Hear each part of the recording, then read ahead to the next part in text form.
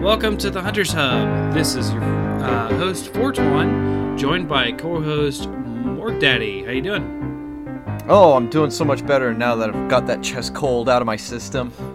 Oh, yeah. it's been great. Tell me, I don't even know what I had, but I know that I couldn't move. So I watched not only all of The Witcher, but all of The Good Cop and all of The Mandalorian this past week. Oh, wow. So I watched a lot of shows because I was sick as hell and couldn't do anything. Yeah, I couldn't get out of bed either, so I was just kind of stuck in my room just watching competitive StarCraft 2. Awesome. But, it's been pretty good. I mean, otherwise, it's been all right. Well, so Happy New Year, everybody, and I hope everyone had a happy holidays. We only missed 1 week because we talked about Star Wars a couple weeks ago. I know you were too sick to join Morg at the time, but we had a nice discussion with Leo and my brother, Darth Tater.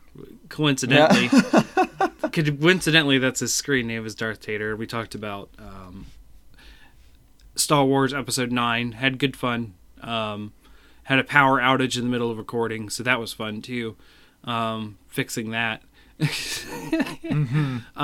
But yeah, so we're going to talk about Morg and I's top 3 games of 2019 and a little about what we're excited for in this year of 2020, the year of perfect vision, or oh boy, or double crits, as most D&D people have been saying. But I don't know, 220s, It doesn't feel like it means too much unless you're rolling in the moment. Just saying 2020 doesn't really feel D&D-ish to me.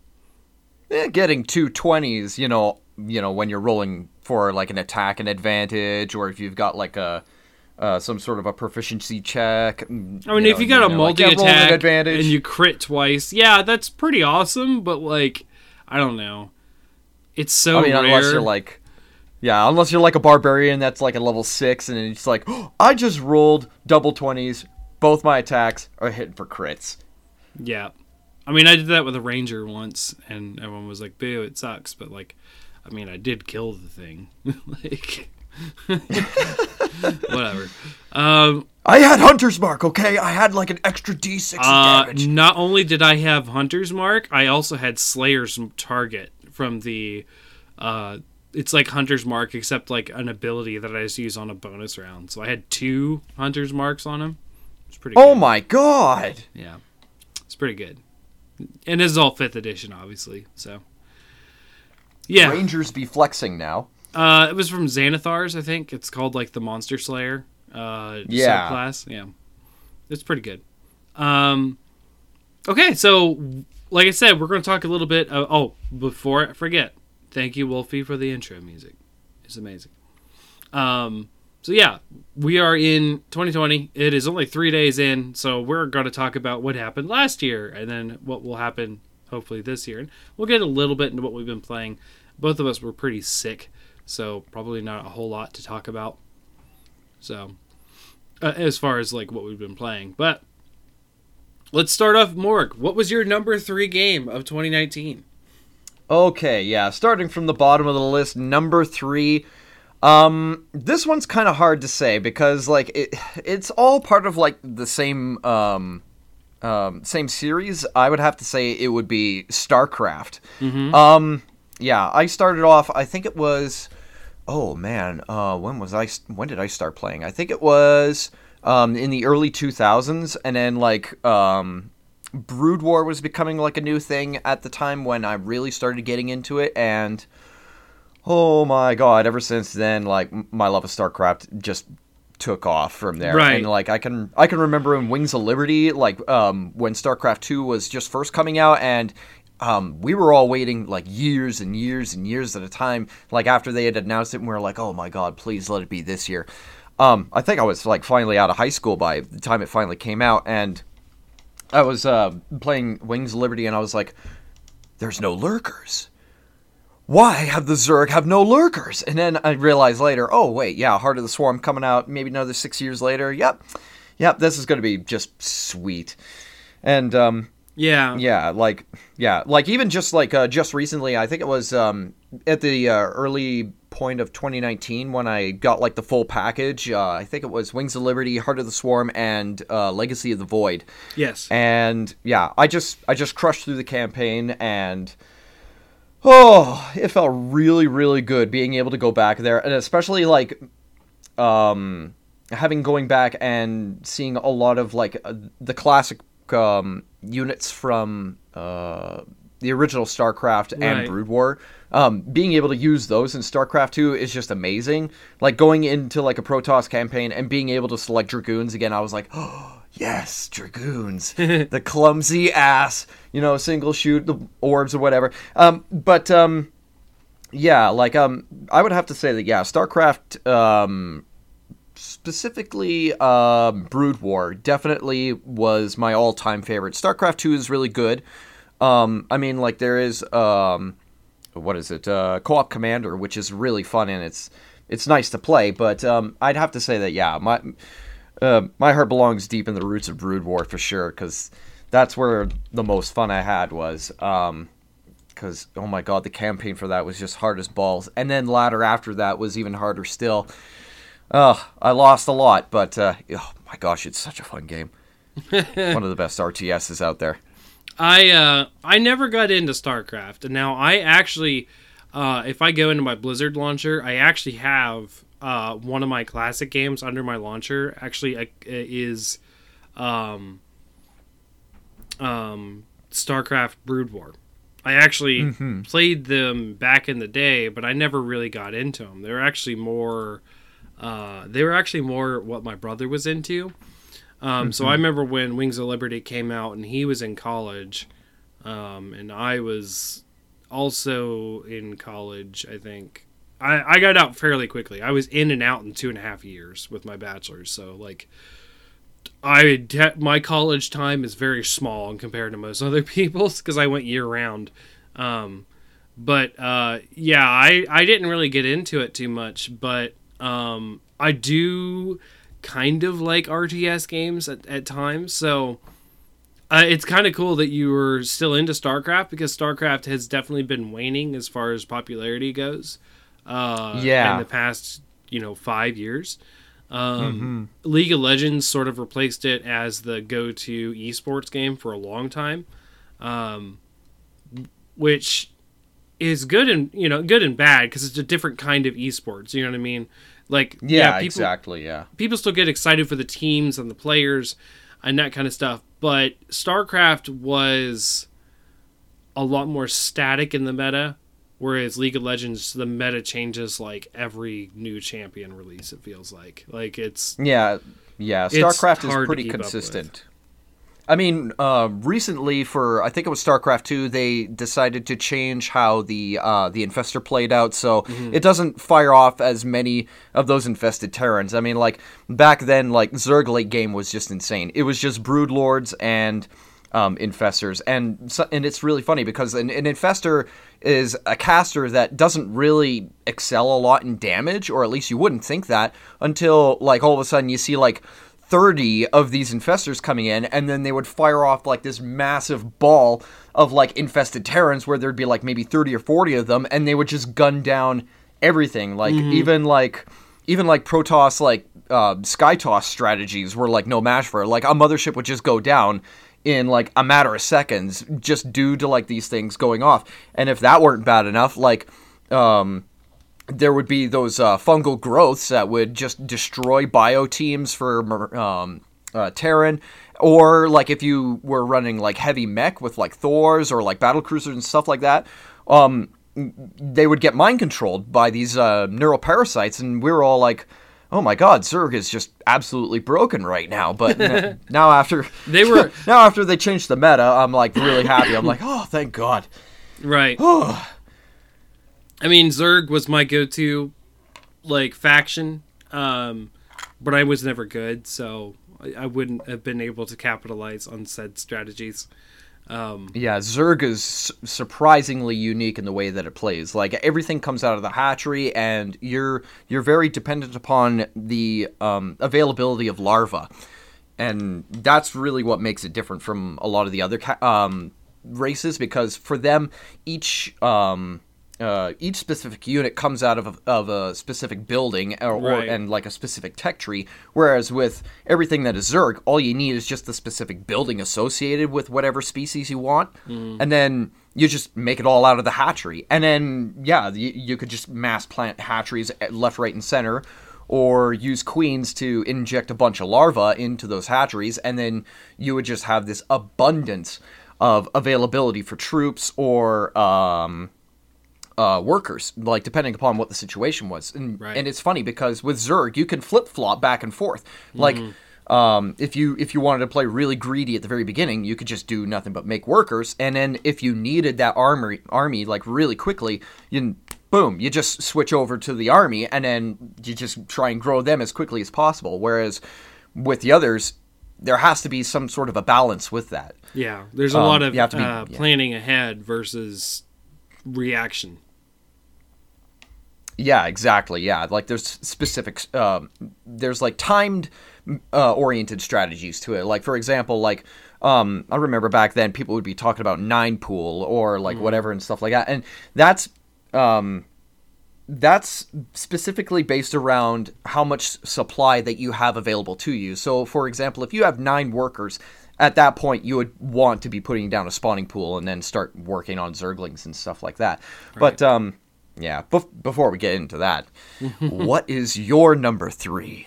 My number 3 is Sekiro, from Software, and which is a really weird sentence to say. From Software. Anyways, so like I'm not a big fan of the Souls series. I loved Demon Souls, and when they switched over to Dark Souls and they lost a lot of the combat mechanics that I feel that I enjoyed.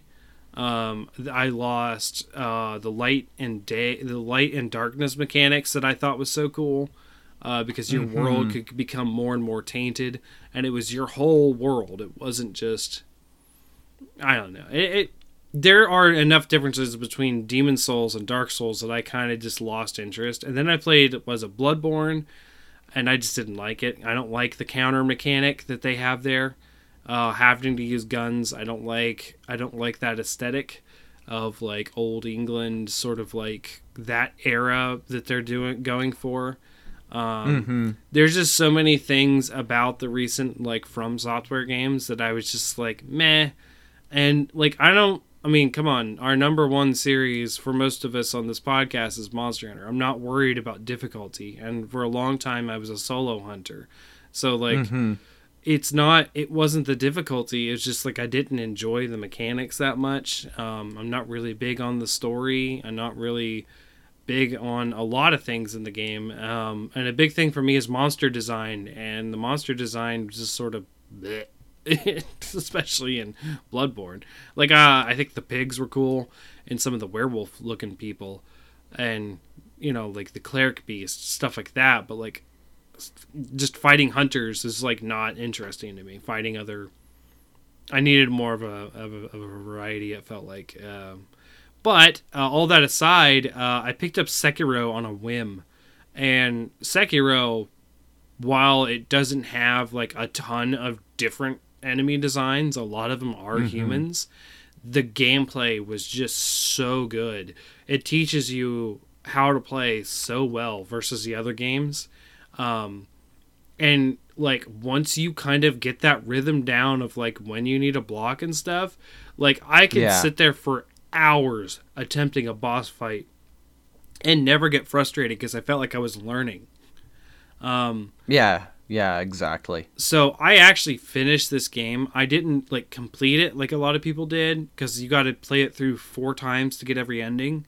I got the first good ending, which is where you defy Father Owl, and I only missed fighting 1 boss in that path of fighting.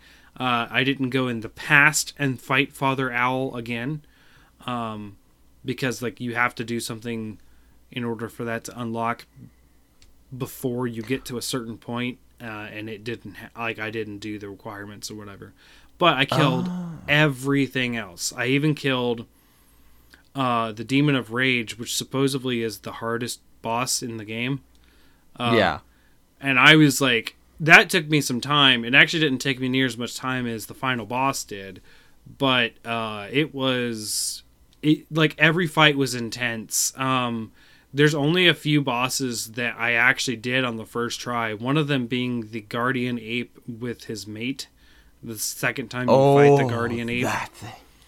Yeah, dude, that fight is intense. Like the original Guardian Ape, like I died a lot. I feel like I Zerg rushed that. Speaking about StarCraft, like I just constantly dropped to that dude. And then I got to stage 2 and I was like, what the fuck? The part like right after you chop its goddamn head off, and then you're like, oh, it was never alive to begin with. No, it's got some weird centipede thing inside of it, and you're like, oh great, now I gotta kill that damn thing too. And now it's got a sword. Yes. Come on. Oh man. Well, the bad part is the fear mechanic, right? Because fear just kills you. Period. So like if you're there when he screams, like if you don't run fast enough, which the first couple times I didn't know, you just die. It's just like it doesn't matter how well you did, you just die. So I really enjoyed this game. I put a lot of time into it, and I feel like it was it's weird because like it would be like it was good to have a game that I could really sink my teeth into at that time. Because like I don't talk about this too much anymore, but like my personal life hasn't been the greatest the past, like in 2018 with the whole divorce and everything. So like sometimes you just need something to like get your mind off of that stuff. And like that game this year in 2019, I'm still repairing from that experience, almost 2 years ago now.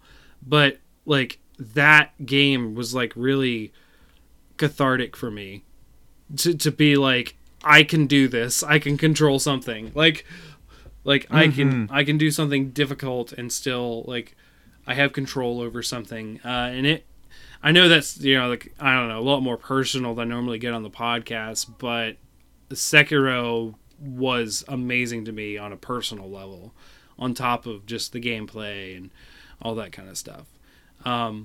Right. So, flipping off of that, what is your number 2, Morg?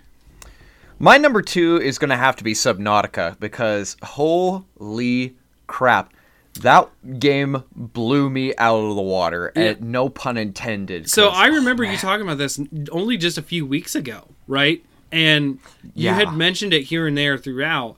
I didn't know they had added so much to the game, because I watched it like back in the early days. Like I used to watch a lot of Jacksepticeye on YouTube. And he did a good Subnautica series, but at that time there was only the Reaper. That was it. Like and like you started talking about this other stuff, and I'm like, nope, like I'm not afraid of like big sea monsters and that kind of stuff, but I would be like, no, I don't want to play that. Nope. Oh my god! Like now that after like the game like finally got fully completed, it's really sensational to play. Like, now the Cyclops actually takes damage, and you have to monitor, like, how fast you're going. Like, if there's any sort of cavitation, then it'll draw Leviathans to you, and then they'll attack your ship and stuff like that. And then, like, so there's, like, stealth modes. You have to constantly monitor how much food and water and air you have available to you. It's essentially a survival game.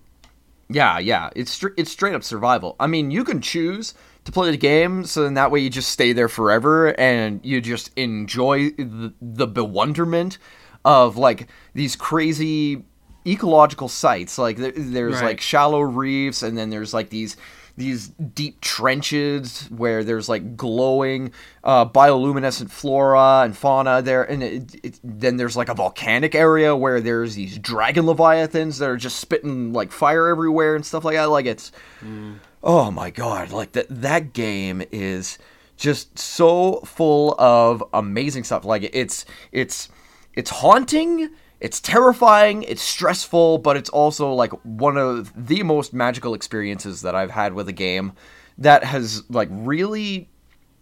When I played it, I had like a set list of things that I knew that I had to do in order to be able to make any decent progress.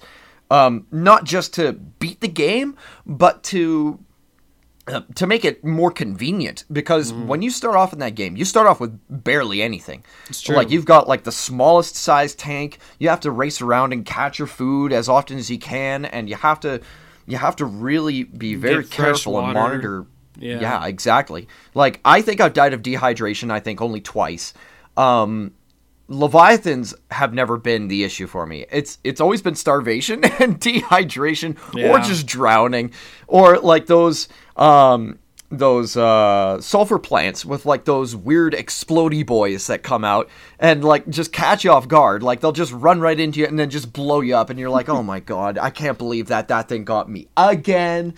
But like, my god, like, there's so much that goes on in that game that is just absolutely phenomenal, and it's a must play for sure. I definitely recommend that for a lot of people if they're looking for a really fantastic survival game that is not Minecraft, because my god.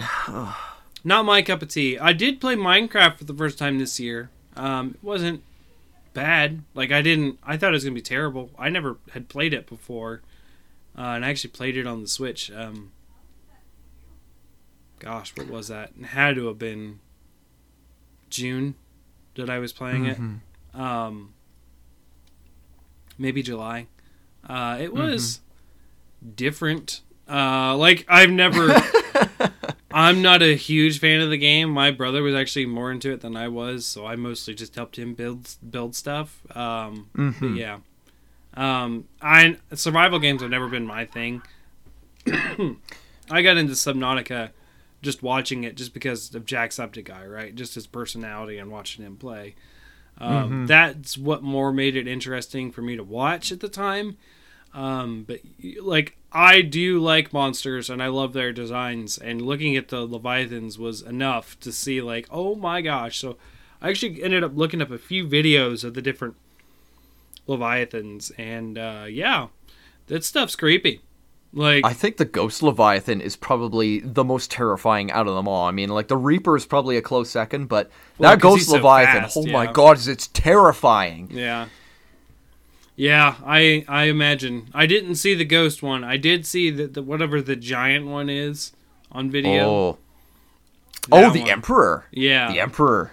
That one's a great one. I love that one. Although, Warper Leviathans are probably the absolute most terrifying, and then probably Ghost, because yeah, getting teleported outside of your prawn suit or your sea moth and just being exposed and vulnerable in like the deepest, darkest depths of the ocean. Right. That is, oh god, right now I've got goosebumps. I don't even want to think about it. Well, speaking about giant mechs, my number 2 was Into the Breach this year. You remember how, like, it wasn't too long ago that Nintendo put out this little link that says, hey, look at your stats in 2019. How many games you played and that kind of stuff. So, like, my hours played was, like, 828 or something like that, or something like it. Maybe 14. Oh, wow. It was over 800, and I was like, dang! And you played 48 games this year. What? Like, I played a lot of games, but the very first game that is on my list for 2019 is Into the Breach. I actually got it, I think, New Year's Day. Oh, wow. Last year. And I love that game. Like, I don't like a lot of strategy games like XCOM or that kind of thing. It's weird because in theory I like doing like the strategy and the planning and that kind of stuff, like Fire Emblem, right? I never got into Fire Emblem even though it's the same kind of gameplay. But this game, for some reason, which is this gameplay, really, really clicked with me. And I think it was more so, it's more about a puzzle each fight than it is risk management, per se. It is risk management, but it's not... It's hard to describe. It's like... so there's a similar game that came out a little bit after it I was really excited for, which is Wargroove. Did you ever see Wargroove? No, I haven't. And I'm actually looking right now at this Into the Breach, and it kind of has like similar vibes to Final Fantasy Tactics, but like... I love Tactics, by the way. I don't know what it is about Tactics. Tactics seems to be the exception to the rule.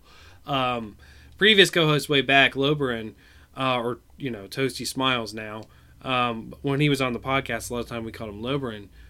His favorite game of all time is Final Fantasy Tactics, and we would talk about that a lot.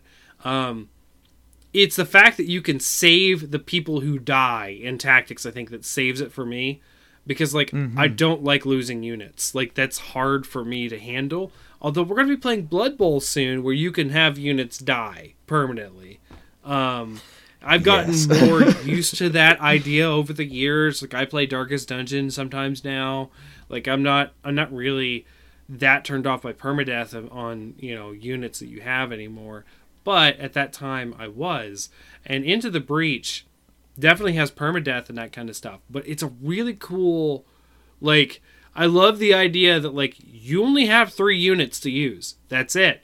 And you got to learn how to sync up those units and use them in the best way possible. And on top of that, they add in these little achievements that you have to do. And those achievements, unlock gold coins, which allows you to buy more teams to play through with a different team. So you have, your standard, base team, and it's got, a prime unit, which primes are, mechs, that has a tank, and it has, a long-range tank.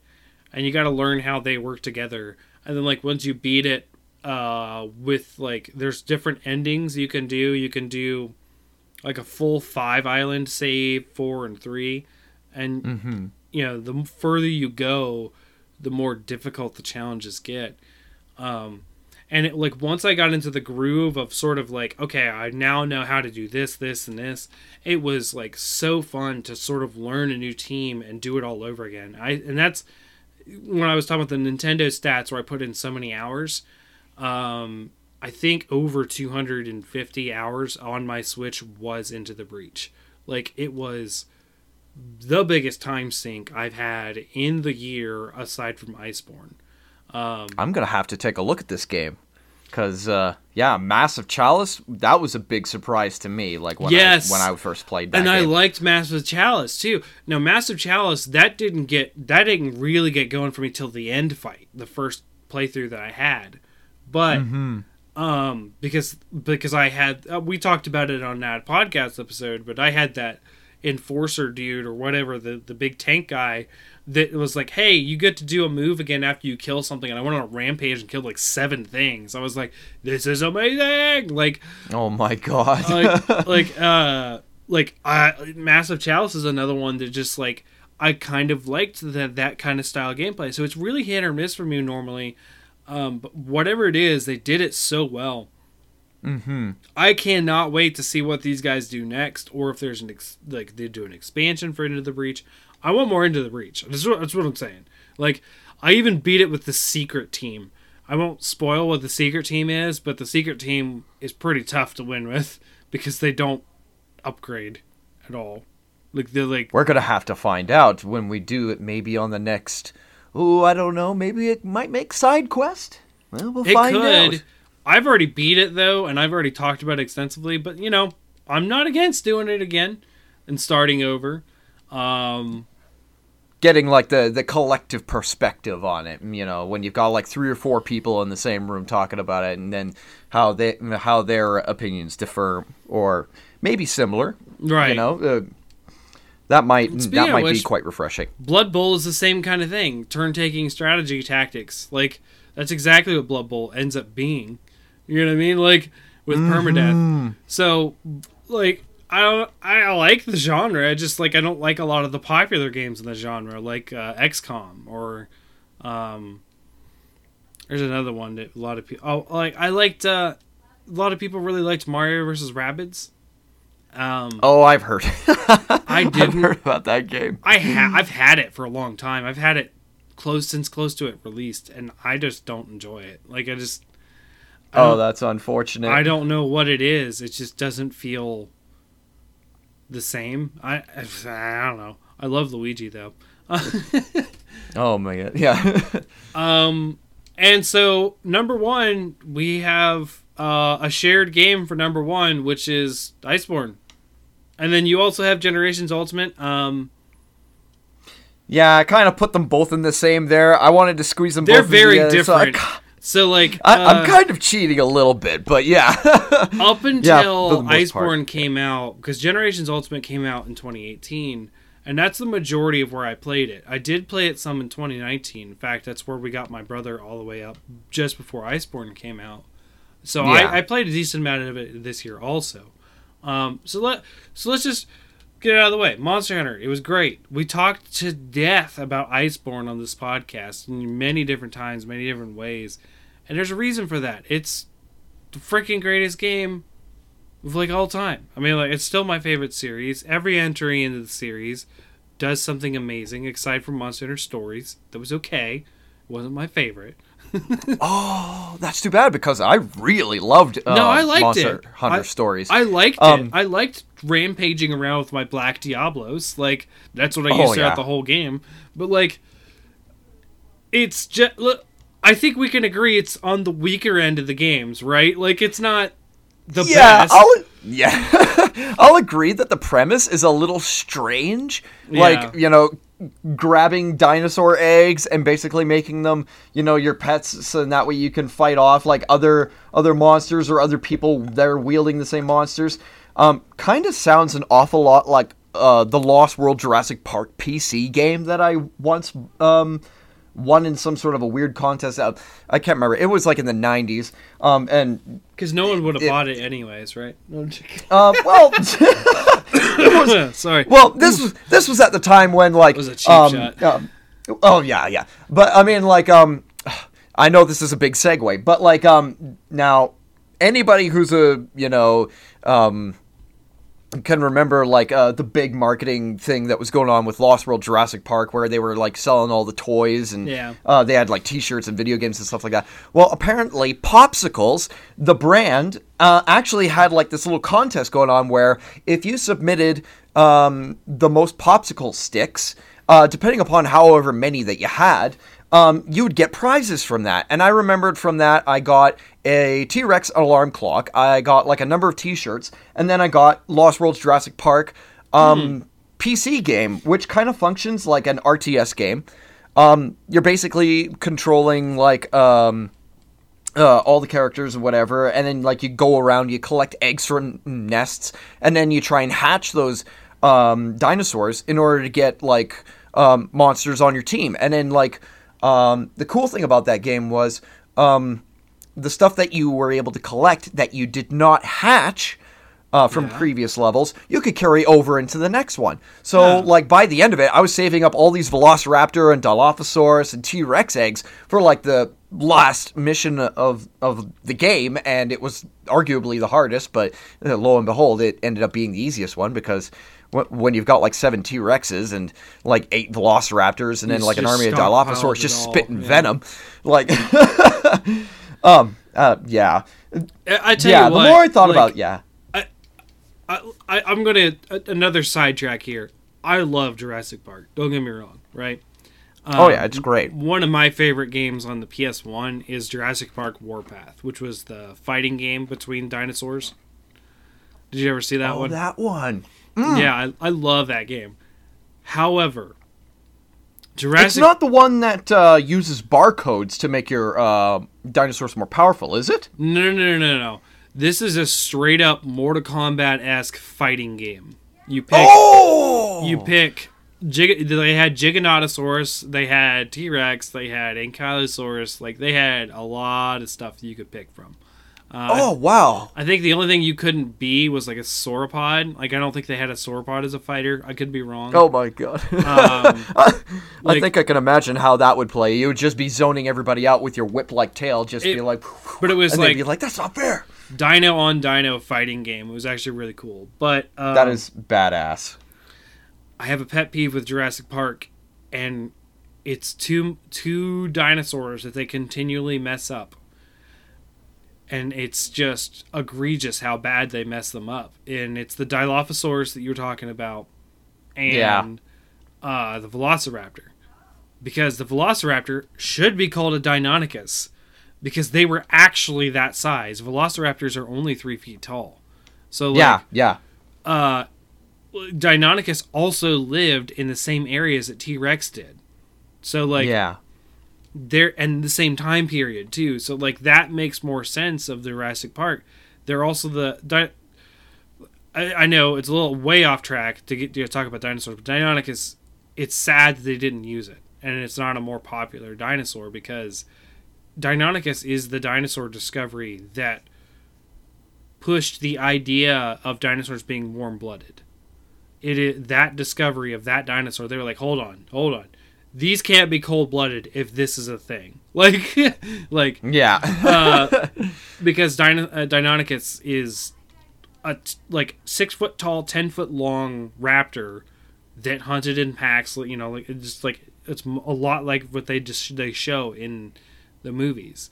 There's a lot of stuff that Jurassic Park gets wrong as far as continuity errors. Like, for example, taking dinosaurs from different eras, they're all in the Mesozoic era, but when you have them coming from different periods, like the Triassic, the Jurassic, and Cretaceous periods, and you're pushing them all I don't think together, they have any Triassic dinosaurs. That's the thing, though. I don't most of the popular dinosaurs are all Cretaceous and Jurassic. I don't know if Jurassic Park has any Triassic ones at all.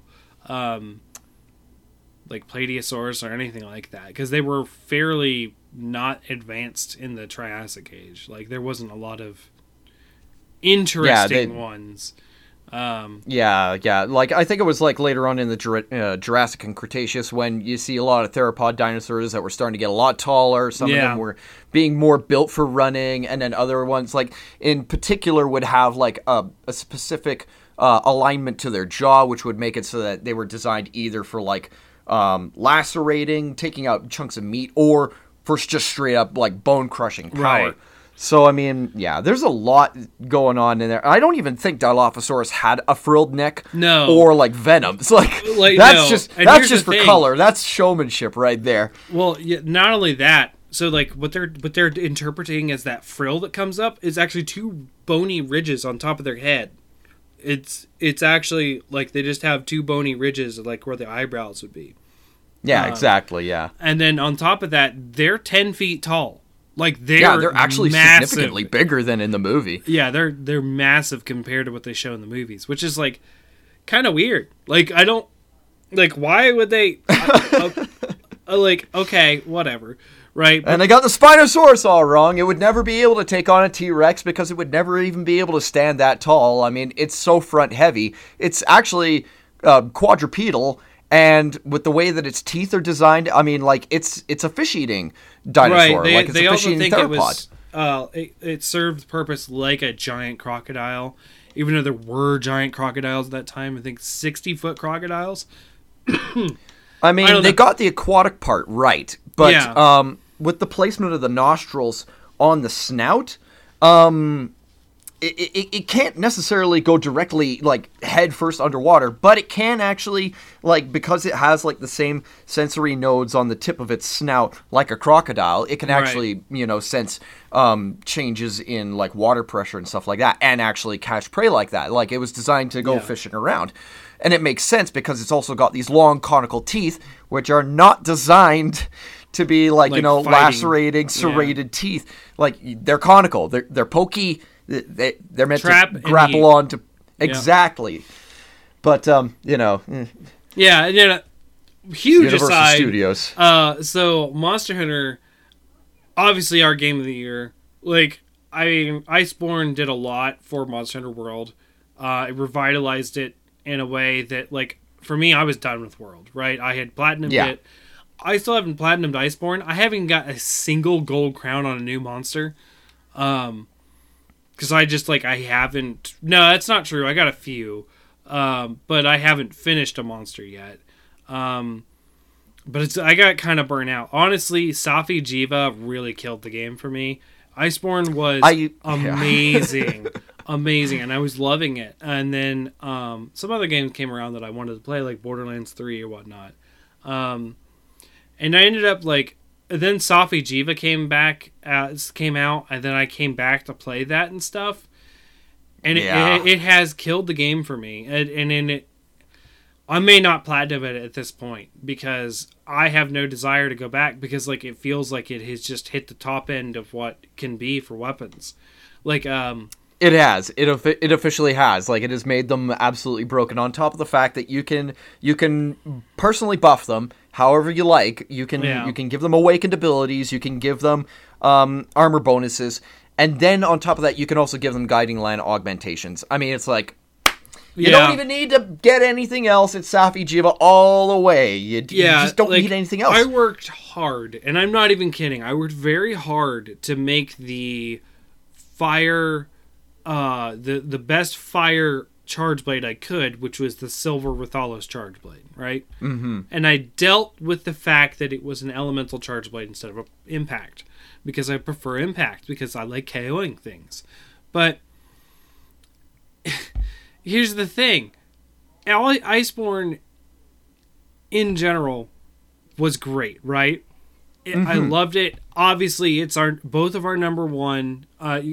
You including Monster Hunter Generations Ultimate in there, which I agree, it's amazing, but I would more put that, for me, in 2018 than 2019. You know what I mean? Yeah. I mean, I still try and find people online to play GU, but you know what? I will probably play GU more likely than I will play Iceborne at this point. And there's two big reasons. And then I was talking about actually a guy at work today. We were talking.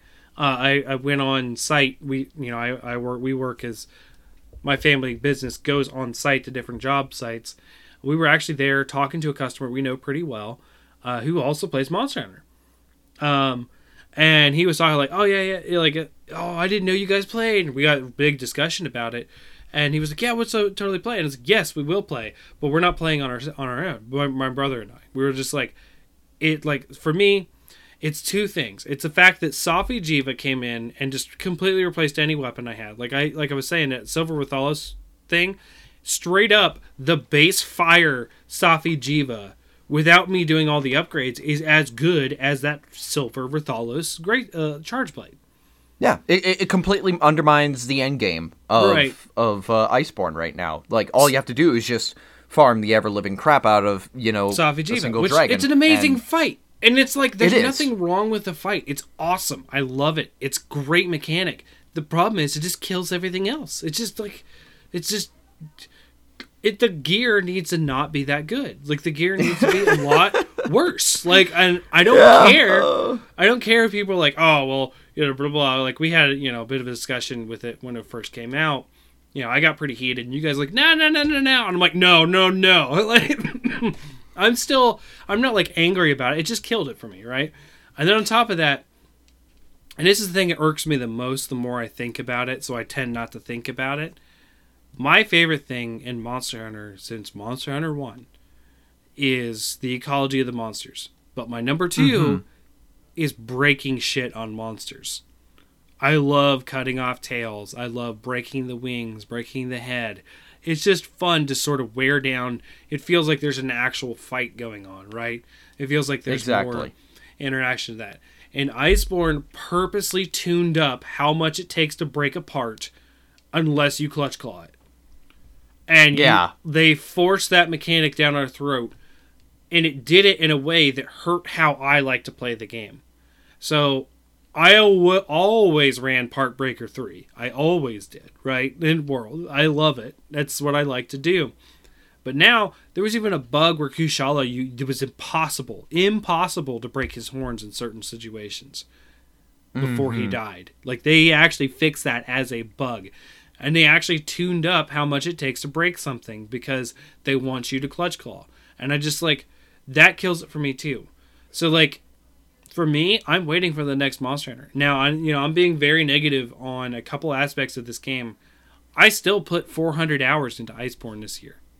I still put a shit ton of hours into this game. Like, I like it a lot. The new monsters, stellar. The returning monsters, great. I think a little too fan servicey.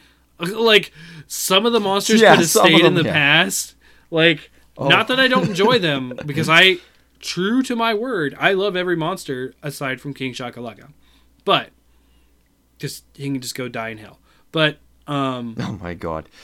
Like, it was just like, it was so good, but it misses the mark just enough where it just angered me that much. And Safi Jiva is, I feel, is like a separate issue from the game, right? I had my fun. I had put in as many hours as I really could. I could have put the game down before Safi Jiva came out and been satisfied. And it was Safi Jiva that says, probably not going to come back. Probably.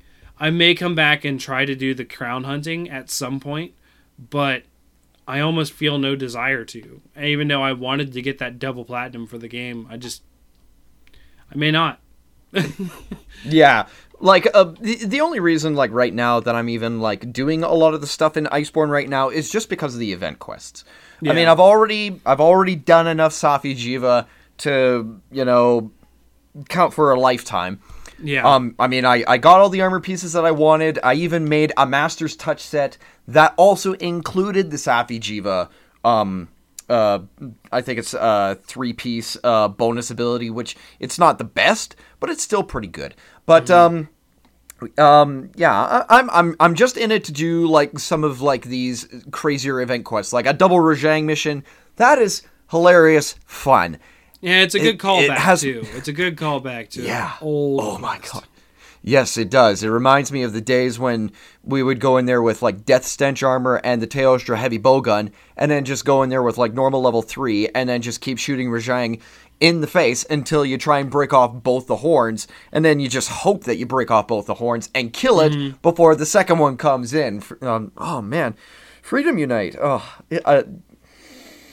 raunchy, but it keeps calling me back. I see a lot of retroactive love for that game.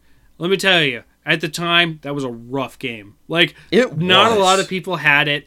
I ended up, thankfully, having my brother around, and we were getting along at that point, because, at a certain point in your life, you don't get along with your siblings, because you're still in high school, and blah, blah, blah.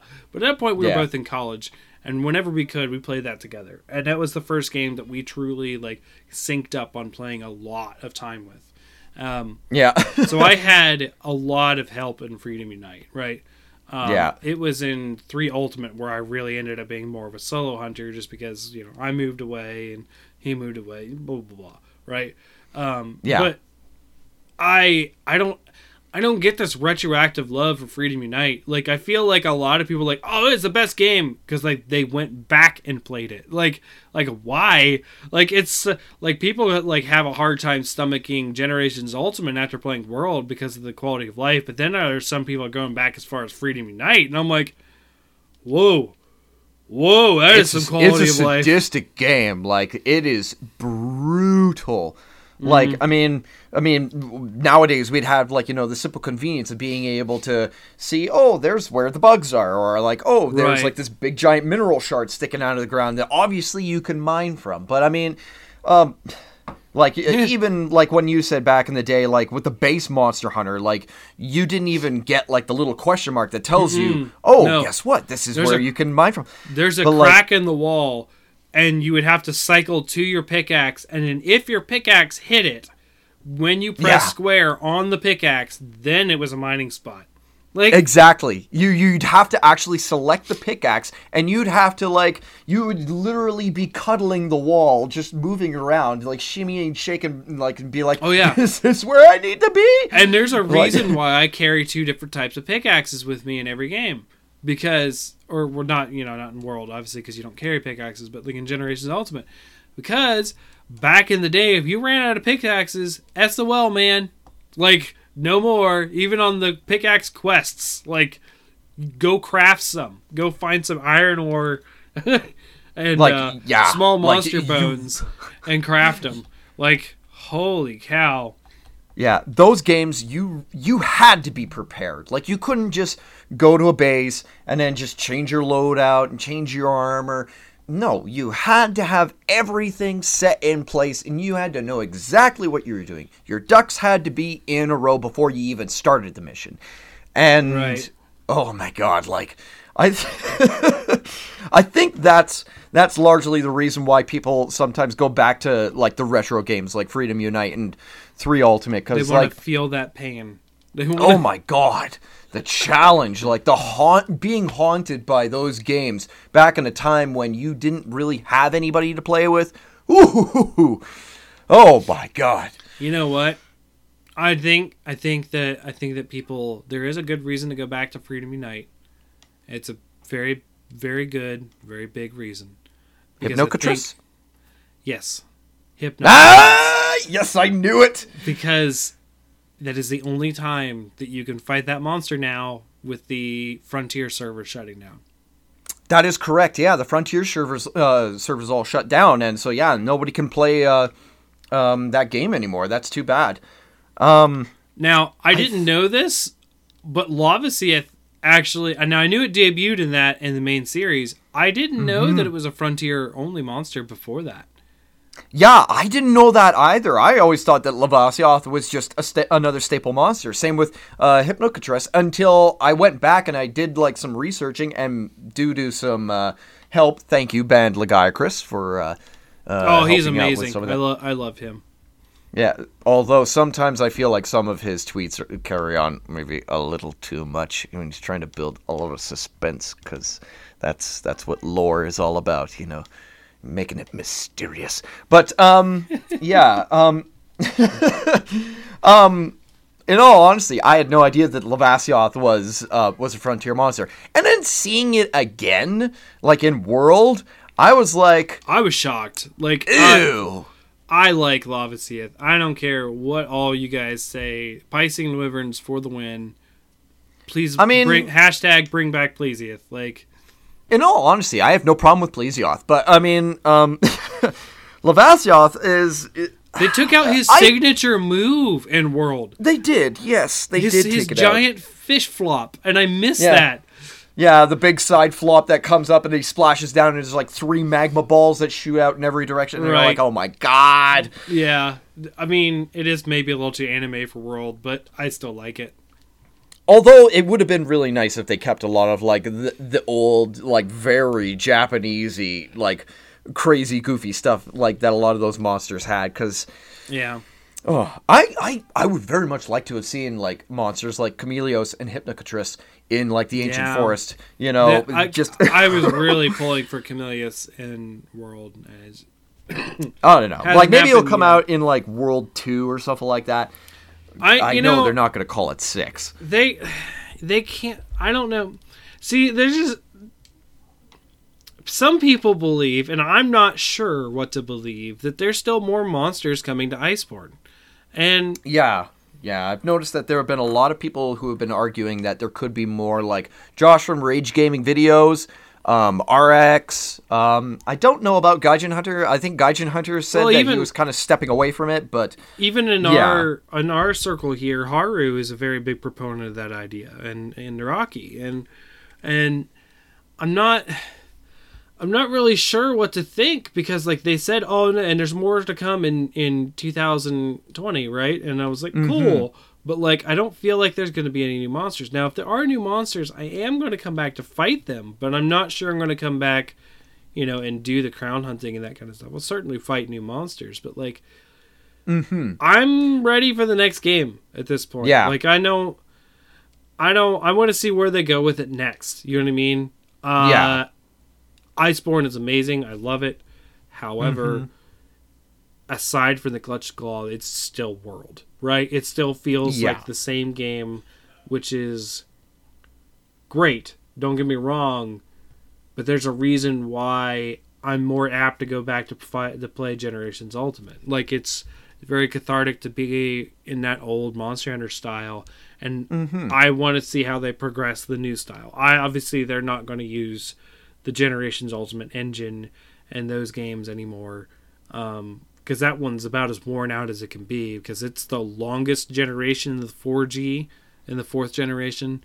It's the most games in a generation, I would say, aside from if you include Frontier in 2nd generation. Yeah. Which Frontier ended up being its own thing anyways, eventually down the line. So, like, I'm just excited to see where they go. And that's kind of a good segue into... I guess we'll kind of forego what we've been playing. I'll just quickly mention, I've been playing Luigi's Mansion 3 and a little bit of League of Legends. But that's about it. Like, I played some ARAM with my brother because his friends want to play recently. They wanted to find something to play together. I'm actually going to be playing a lot more D&D this year. I'm actually joining another in-person campaign. Oh. So, and that's actually ended up being a Pathfinder 2 session on one day and a Pathfinder 1 session another day. So I'm actually technically not playing D&D. I'll be playing Pathfinder. Yeah. My D&D group has been thinking about getting into Pathfinder 2. I definitely suggest that. I don't want to spend the money on more books. Oh my God, they're so right expensive. now, the core rulebook is all you need. The DM needs the bestiary, and that's it. You're talking about one book right now. Oh my God, thank God. Oh, there's other stuff that will come out later, but one book is enough. And I will say this, it is amazing. It is my favorite system right now is Pathfinder 2nd edition. Yeah. I still hate 1st edition, but that's just what this group plays with. These are actually part of the old group that I started back in high school. I'm not even kidding. So they still play together because they used to come to my house and play. And then when I moved away, they kept playing on their own and started their own group. So I'm rejoining that group. And they're the Pathfinder group now. They used to be 3-5 when I used to play back in the day. So same people I played with in high school. Like, it's going to be a throwback for sure. Yeah. I mean, like, I still like playing 5th edition. I mean, like, they keep putting out more stuff, and, like, more stuff keeps getting pulled out of that Unearthed Arcana. Like, they finally have the Artificer, and I want to actually play it and find out just how good it is, and whether or not I can mix that into Rogue and then get myself, Solid Snake, or, like how, what is it? I think his name is Turlock the Barbarian. I think he's on YouTube. He does, like, a show called Character Build, where he takes all of your all your favorite fictional characters and then tries to make them all, like, level 20 multi-class D&D characters. Like, he's got, like, a bunch. I think he's got, of course he's got to have Terminator the Bot series. Yeah, I know. Like, it's absolutely crazy. Like, he's got one for, like, I think it's called the T-800. Is it called the T-800? Yeah, T-800 the Terminator Bot. The original Terminator, yeah. Yeah, he's got some for JoJo's Bizarre Adventure characters. He's got one for the Hulk, Iron Man, Batman. He's got a bunch for, like, Star Wars characters. So, like, he's got a build for Han Solo for, like, 5th edition, like, D&D. Like, he's got a whole bunch of them. Like, what is there? Like, there's all kinds of stuff that he has as far as, like, getting characters up to, like, level 20 and then figuring out how viable the build is. Yeah. Like, what the pros and cons are. It's a really fun show to watch. Like, I get all kinds of ideas on how I want to be able to build characters just from watching that. Like, I'm thinking about, like, doing, like, I know this is pretty bland, but it's going to be a very human, but it's going to be a fighter monk. And I just want to see, like, how many times I can throw in flurry of blows just using action surge and then just, like, pummeling the absolute crap out of monsters. Like, it's just such a fun idea. I mean, one of my favorite characters I played in 5th edition was just a human wizard. Like, nothing special. He was actually an evocationist. Like, but, like, it was the roleplay aspect of it, right? That's really the character building. I feel that a lot of people lose is they end up making a stat block. They don't make a character.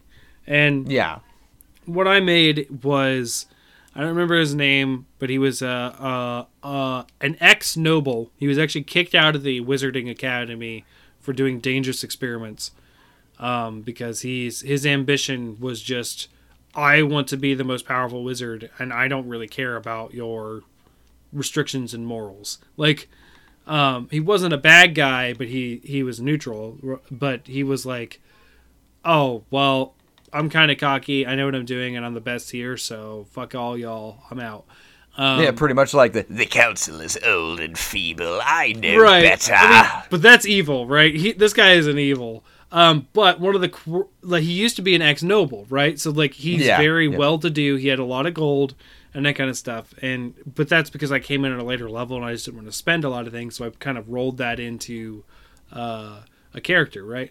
And then What do you mean I sound evil? I just have a cold. I need to get some more vapor rub on my chest. Yes. But one of the things is he doesn't speak about money in anything less than platinum. Oh wow! All of his interactions with gold and money is always in platinum, and I only recorded on my character sheet in platinum. I would say God! I would have like 15.78 platinum or something like that. Like I didn't write it in anything else, and it was just like it was just fun just to play that sort of cocky. Oh, and he also like we had a girl in our party. Or it was one of our friend's girlfriends. She's actually a normal of the group that I used to play with when we played there. And she was like, "Oh, well, I'm this like super pretty, like I really care about what I look like kind of thing." She was like doing a character, right? And she like everything needed to be black and white, and that kind of stuff. And then she made some sort of snide comment because that's her character, right? Just sort of this uppity, I'm more beautiful than everyone else, and everyone should aspire to be up to my standards. So she was kind of cocky also. And she said, "Oh, honey, that outfit, that looks so drab on you. I would really prefer..." And I actually cut her character off. I was like, "I'm sorry. What were you saying?" Like, I just like, and she was like, "Well, I was," and I was like, "Look, you have to be at least a 10 to talk to me. Go away." And like, I was just stuff like that. Like, but here's the thing is like, I'm normally a pretty nice guy in person. So like me playing a total asshole of a character really threw some of the group for a loop. Like, oh man, it was so good. Yeah, I could just imagine somebody being like, "Why don't you just go off and make your little 15 puppy coat or something?" Right. Right. I mean, that's a little meta. I wouldn't have said that, but yes, that is essentially what I felt she was Cruella de Vil. Oh my God. So like I remembered making, I think it was a tiefling rocker, like it was a bard, and he actually like had an electric guitar and everything, and apparently he was from Atlanta, Georgia. It was so funny having a character actually with a whole bunch of like these like pop culture references just coming in, and I remembered, I think it was my first character that I ever made, and he I never made a bard since then that had such low charisma. And he was like 375 pounds too, which was the best part. And like, what was it? The DM was like, "Oh, you come up to like this rickety old house. It's dilapidated, whatever. And there's like green slime and stuff like that on the doors and stuff like that and whatever." And I'm like, "I want to lick the door." And he's like, "Excuse me?" And I'm like, "Yes. I want to see if there are any hallucinogenic properties to this. See if maybe I can get a new high." And he's like, "Okay, roll for Constitution." And then from there, like, oh my God. Jack Daniels, he took off like something out of hell. Very fitting for a tiefling bard. Well, so last part of what we wanted to talk about is what we're looking forward to in this year. Games, whatever. For me, as far as games go, I want to see what the next Monster Hunter is, right? Talked a little bit about that. I want to, because it's almost a yearly title at this point. We don't know what's happening in 2020 with Monster Hunter, aside from more Iceborne stuff, supposedly, but I want to see the next game. Like, it's my big focus. I'm also mostly looking forward to Doom. Doom Eternal is probably going to take up a lot of my time. I really like Doom. It's my third favorite of all series. I also want to see more information about Diablo 4. I know that is not going to come out this year, probably. I'd be very surprised if it is. However, we are going to learn more about it this year. And in fact, here soonish, maybe not this month like I had planned, but maybe next month, we are actually going to do another podcast on the Hunter's Hub specifically about Diablo. Just because I'm excited about it and I want to talk about lore and that kind of deep dive into Diablo before we get that Diablo 4 coming out. So yeah. Boy, there are so many good games that are going to be coming out in 2020. We're going to finally get Cyberpunk 2077. Oh, you know what? I'm glad you mentioned that, right? Because oh yeah, I'm super hyped for The Witcher right now after watching this show. Mm-hmm. And I don't know if you've seen this. It's a thing. Like, The Witcher has a resurgence as far as, like, the game sales and that kind of stuff. I have. I've seen it. The sales for it, I think, have been the highest in a long while for Steam. The show was, like, fucking amazing. Like, I don't know what else to say. It was amazing. But, like, I really want to try to give Witcher 3 another shot. Because I did play it on PS4. I don't have it anymore. I traded it in to get World, back in the day. So, I will be getting Witcher 3 again at some point. But I already own 1 and 2 and never finished them on PC. Oh, you have to play them in order, and then you have to get the good ending. And I will be playing number 1, probably starting over again, even though I started it sometime in October. So, like, I'm ready to jump on that train. Now, Cyberpunk is what the CD Projekt Red is doing, who does the Witcher series and has exclusive rights to it, who also just renewed those rights. Mm-hmm. So, I'm excited to see what the new Witcher is. So that's something that I was excited for that comes into it. You'll have to tell me about Cyberpunk because I am not into that aesthetic at all. I do not care for future space, any sort of that genre. I never have, probably never will. So you will have to tell me how Cyberpunk does. That's too bad. Oh, that's too bad because I really enjoy those kinds of games that have that sort of futuristic kind of feel. Like, what was it? There was an old EA game for PC. It was basically a space shooter. It was called Freelancer, where you were literally a bounty hunter just going around taking odd jobs, slowly building up your equipment, getting new ships, new weapons, having to constantly repair things after battle or whatever, and then taking, the next higher up job depending upon what you think you can tackle and what you can't. And my God, that game was just fantastic. I think it was a 98 game. Yeah, I know, it's super duper old. And I mean, like, Jak 2, I think, was probably one of my top favorites out of all the Jak and Daxter games. Even though it's probably one of the hardest, although they are all hard. Like, my God. Jak 2 is probably the one that I played the most, and, like, I can't get enough of it. And, now, I will defend myself a little bit here. I do like Doom, which is sort of future space stuff. But it's also about hell.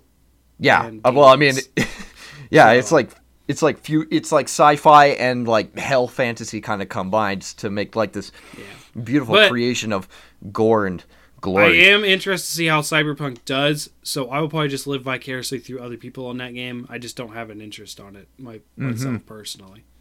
We're also getting The Last of Us Part 2, which does actually look very promising. I forgot about that one too.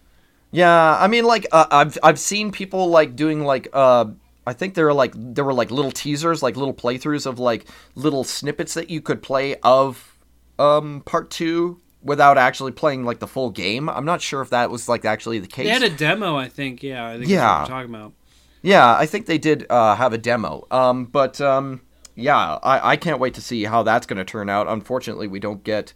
The old man. They got delayed. I know that. Yeah. I don't know when they got delayed, too. It's sometime this year, because it was supposed to be last year that was going to come out, right? Yeah. I mean, like, there's actually quite a good number of games that are coming out. There's been so much hype for Animal Crossing right now. With the new game coming out, like, oh my god, like, everybody's just going nuts over it. Everybody who's, like, crazy about the Switch, they're like, oh my god, the new Animal Crossing, oh my god, oh my gosh. And, like, yeah, I'm like, I'm more hyped for Final Fantasy VII Remake, which also is going to be coming out this year. Sorry. I mean, Animal Crossing's great and all, but I can't wait to see how they pull off Final Fantasy VII. Is it going to be turn-based, or is it going to be like an odd combination of like the real-time action fighter, or like where are they going to take this? Like, because if they like implemented like a good like cross between the two, that would be something else. Like, that would be just absolutely sick. I am slightly interested in that. In Final Fantasy VII, I don't know where to sit on that, because like I liked 7 back in the day. Playing it again, nah, I don't. We don't even get introduced, as far as like as I know, we won't even be introduced to my favorite character anyways, which is Nanaki, or Red 13. Mm-hmm. I don't think that we will end up seeing him. I don't think you see him in Midgar, right? I don't remember. All I remember is there was a very strange part where Aerith like gets killed by Sephiroth, or like turns into a swan, or you're like, wait, what's going on? I don't understand what's happening. Like, there's a lot of parts where the plot that gets is very not going to convoluted. happen in this game, because that is further out than the scope of this game, because you do that at the end of Disc 1. That's the big finale of Disc 1, is where Aerith dies. Yeah. The ending, they've said, of Final Fantasy VII Remake is when you escape Midgar. And that is like a third through the Disc 1, like maybe a third or half or something like that. So there's things that happen in the game that are nowhere near to being touched right now. And that's why I'm confused, because I don't think that you meet Red 13 before you leave Midgar. Now, I know this isn't going to be a multi-part game, is it? Like, is it going to be? Yes, it is. Oh, yes, it is. This is like season 1, essentially. Oh, I'm so excited. Oh, this is so going to be you great. have like the opposite reaction to most people have with that news. Like, what? You're going to do what? Oh my gosh. Well, no, the story isn't going to be the same. Also, obviously, we're going to take more time in Midgar, but there is still like, I don't know what they're going to do. They're going to change it completely or whatnot. But if you base it loosely on what happened in the original Final Fantasy VII, which is 3 discs, right? Yeah, Aerith's death is nowhere near where you're at. And I could be mistaken. Later. Red 13 could show up before you leave Midgar. I don't really remember. I don't think he does. And that's my favorite character. So that makes it even less interesting for me, because my favorite character has always been the lion leopard dude, Nanaki, which is his real name. So, I don't know. I don't know where I sit on this. My brother's excited. He's going to get it, and I may borrow it from him to play it when he's done. Like, I mean, you could also like always like hold back a little bit and then wait until they get like more complete version of it. Like, oh yeah, like in 2030. Yeah, I know. When you get the full collector's pack, you get all 7 discs. I don't know. I mean, like, Legend of Groot. I'll be turning 42 that year. That'd be great. Yeah. Well, I mean, like, there have been a lot of games out, like, from the PlayStation era, like the early PlayStation era, where there were, like, multiple discs that were just absolutely sensational. Like, even Legend of Dragoon, like, that game was amazing. Is that the one where you got to make up your combos? Oh, pretty much, yeah. One of them I actually enjoyed. It was a turn taking, but you made up your combos. Yeah, like specific attacks required certain button combinations in order to be able to execute them correctly. That might have been the one. That would determine like how much damage you would do if you were doing it properly. And, oh my god, I would love to see that as a remake. Legend of Dragoon? Oh, that too would be an amazing game to play. There are only 2 games which I look forward to being remade ever. One of them is a PlayStation 1 game, I will admit, and that is Bushido Blade. That game. I want to see a new Bushido Blade. That is like my number 1, and the second is a Super Nintendo game by Enix before they were Square Enix, which is EVO: The Search for Eden. Which was kind of what we saw with Spore, but EVO was a lot more strange and had a weird story. But I would rather see something like that remade at this point. Like, we get so many JRPGs, new and old. I'm not a big fan of the genre, although Senua's Sacrifice just blew me out of the water. Yeah. I don't know. There may have to be an episode where I talk about that story one day, because, like, holy cow, it is so... A lot of people don't like the story because they feel like it was, like, not... they felt like it was going to not be linear, and it ended up being linear. But it's... I'm gonna drop a bomb on everybody. It's that way on purpose, people, and that's what made it so amazing. It gave you the illusion of choice, and it tricked you. God. Because it was supposed to be. It was about destiny and fate, and about how much you don't get to choose what you are and what you do. And it was so amazing. Oh my god, I love that is like the most. I just realized that there were like train tracks at the bottom of my sandbox moment right there. Oh my god.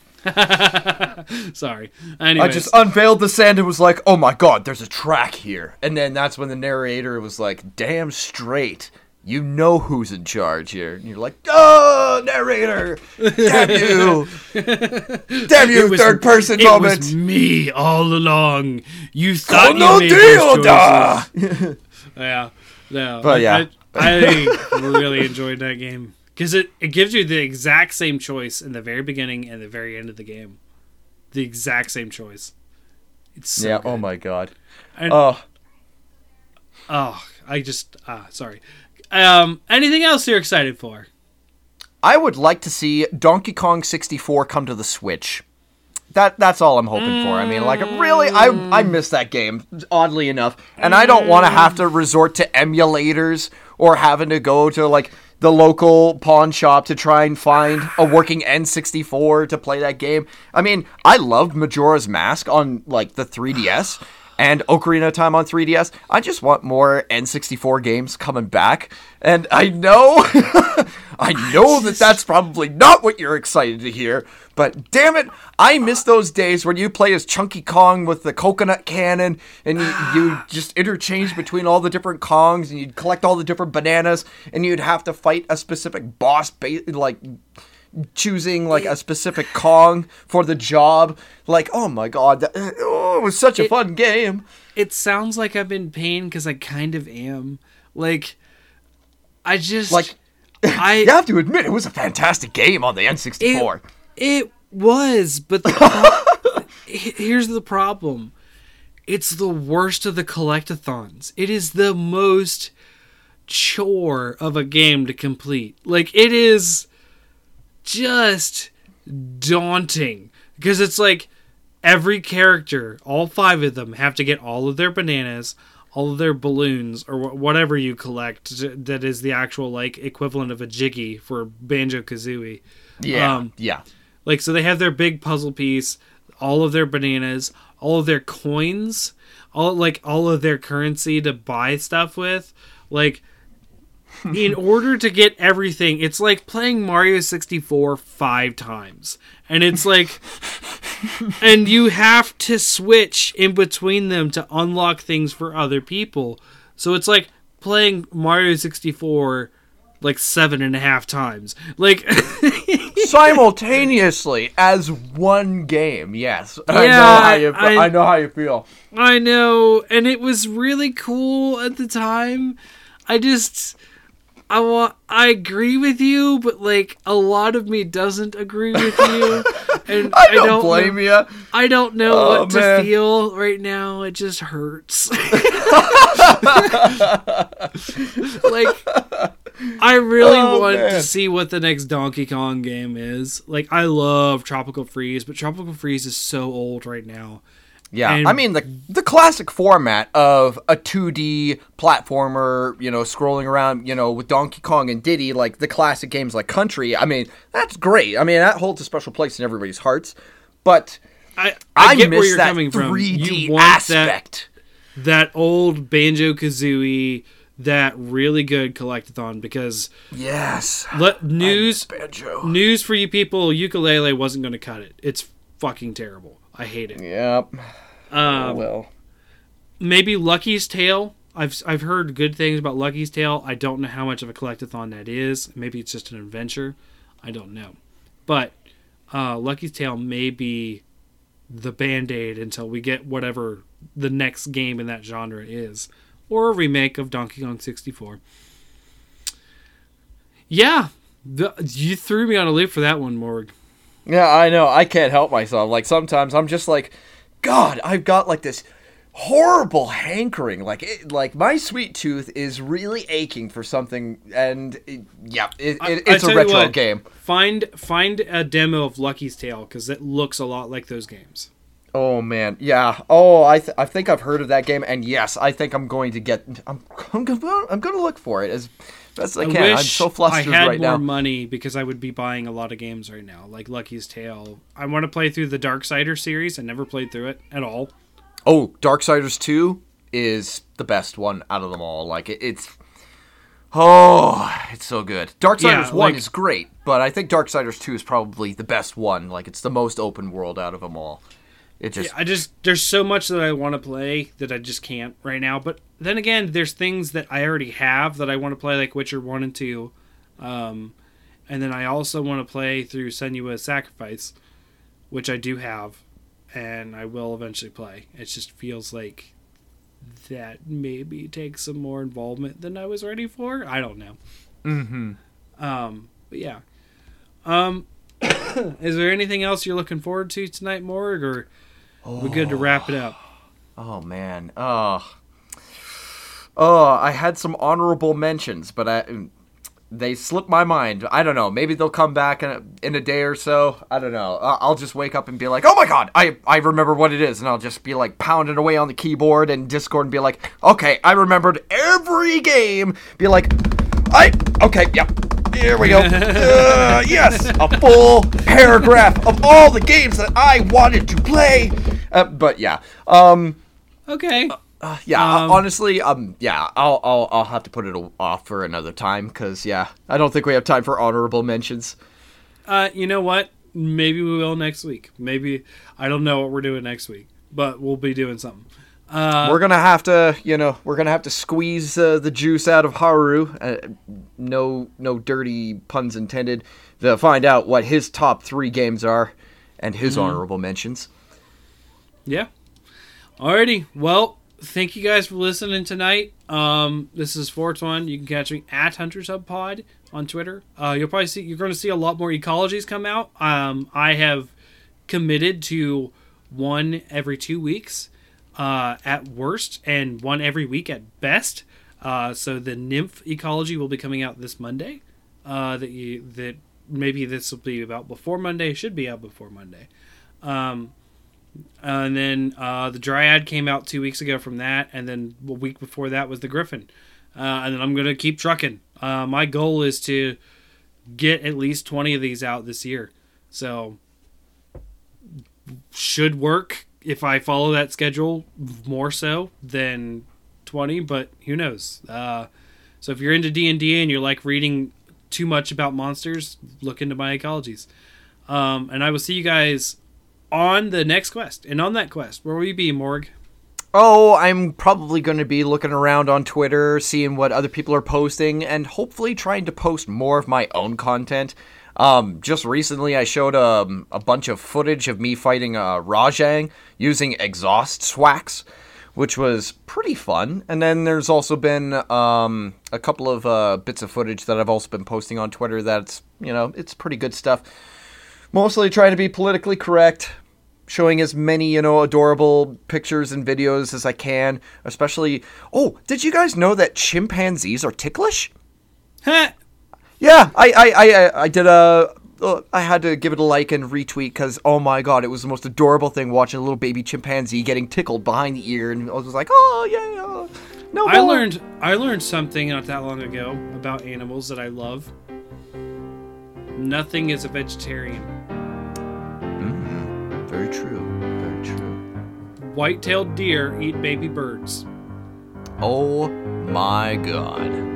I can't amazing. wait for the vegan community to hear this. I used to be vegan, and that's what makes me so proud of it. I was like, ha ha! I left the lifestyle, and it makes sense. All right. How do you like the taste of that, you filthy gatekeepers? But anyways, yeah. Nothing against vegans. I just don't agree with your lifestyle at all. I can't do it. All right. It's very hard living off of peanut butter and beans, okay? I mean, I just protein. That's easy.